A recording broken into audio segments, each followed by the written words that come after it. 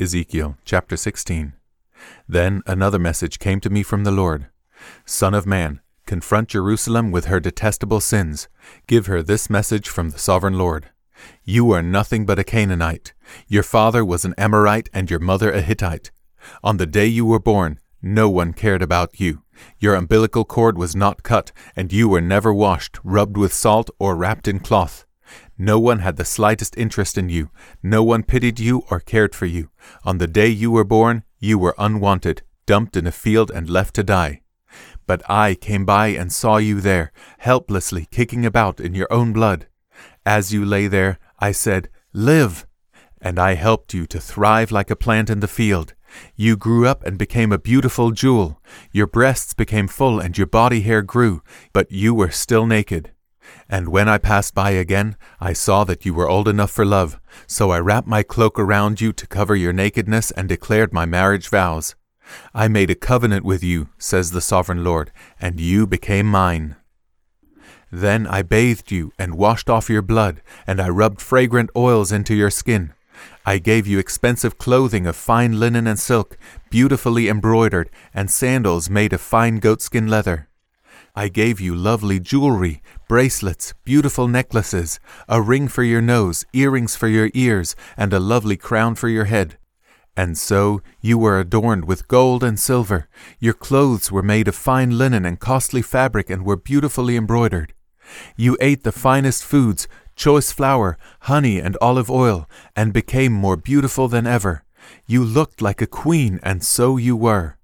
Your fame soon spread throughout the world because of your beauty. I dressed you in my splendor and perfected your beauty, says the sovereign Lord. But you thought your fame and beauty were your own. So you gave yourself as a prostitute to every man who came along. Your beauty was theirs for the asking.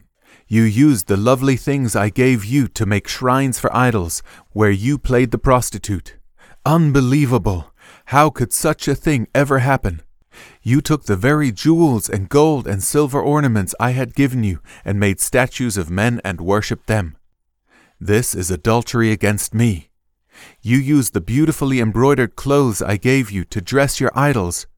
Then you used my special oil and my incense to worship them. Imagine it! You set before them as a sacrifice the choice flour, olive oil, and honey I had given you, says the sovereign Lord. Then you took your sons and daughters, the children you had borne to me, and sacrificed them to your gods. Was your prostitution not enough? Must you also slaughter my children by sacrificing them to idols? In all your years of adultery and detestable sin, you have not once remembered the days long ago when you lay naked in a field, kicking about in your own blood. What sorrow awaits you, says the sovereign Lord.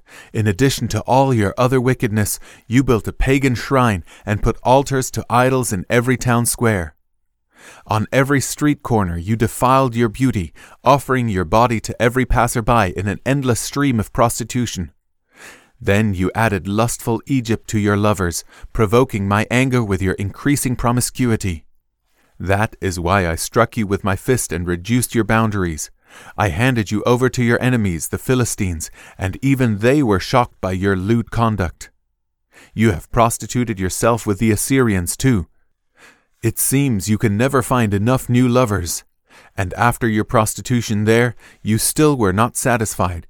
You added to your lovers by embracing Babylonia, the land of merchants, but you still weren't satisfied. What a sick heart you have, says the sovereign Lord, to do such things as these, acting like a shameless prostitute. You build your pagan shrines on every street corner and your altars to idols in every square. In fact, you have been worse than a prostitute, so eager for sin that you have not even demanded payment. Yes, you are an adulterous wife who takes in strangers instead of her own husband. Prostitutes charge for their services, but not you. You give gifts to your lovers, bribing them to come and have sex with you. So you are the opposite of other prostitutes. You pay your lovers instead of their paying you. Therefore, you prostitute, listen to this message from the Lord. This is what the sovereign Lord says. Because you have poured out your lust and exposed yourself in prostitution to all your lovers, and because you have worshipped detestable idols, and because you have slaughtered your children as sacrifices to your gods, this is what I am going to do. I will gather together all your allies, the lovers with whom you have sinned, both those you loved and those you hated, and I will strip you naked in front of them so they can stare at you. I will punish you for your murder and adultery. I will cover you with blood in my jealous fury. Then I will give you to these many nations who are your lovers, and they will destroy you. They will knock down your pagan shrines and the altars to your idols.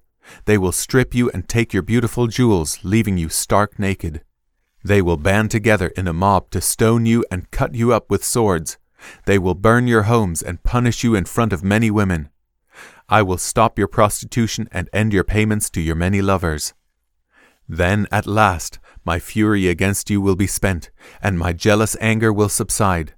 I will be calm and will not be angry with you any more. But first, because you have not remembered your youth but have angered me by doing all these evil things, I will fully repay you for all of your sins, says the Sovereign Lord. For you have added lewd acts to all your detestable sins. Everyone who makes up proverbs will say of you, like mother, like daughter. For your mother loathed her husband and her children, and so do you. And you are exactly like your sisters, for they despised their husbands and their children. Truly, your mother was a Hittite and your father an Amorite. Your older sister was Samaria, who lived with her daughters in the north. Your younger sister was Sodom, who lived with her daughters in the south. But you have not merely sinned as they did. You quickly surpassed them in corruption. As surely as I live, says the Sovereign Lord, Sodom and her daughters were never as wicked as you and your daughters. Sodom's sins were pride, gluttony, and laziness, while the poor and needy suffered outside her door. She was proud and committed detestable sins, so I wiped her out, as you have seen. Even Samaria did not commit half of your sins. You have done far more detestable things than your sisters ever did. They seem righteous compared to you. Shame on you! Your sins are so terrible that you make your sisters seem righteous, even virtuous. But someday I will restore the fortunes of Sodom and Samaria, and I will restore you too. Then you will be truly ashamed of everything you have done, for your sins make them feel good in comparison.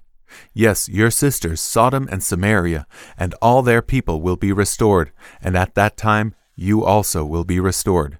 In your proud days you held Sodom in contempt, but now your greater wickedness has been exposed to all the world, and you are the one who is scorned, by Edom and all her neighbors, and by Philistia.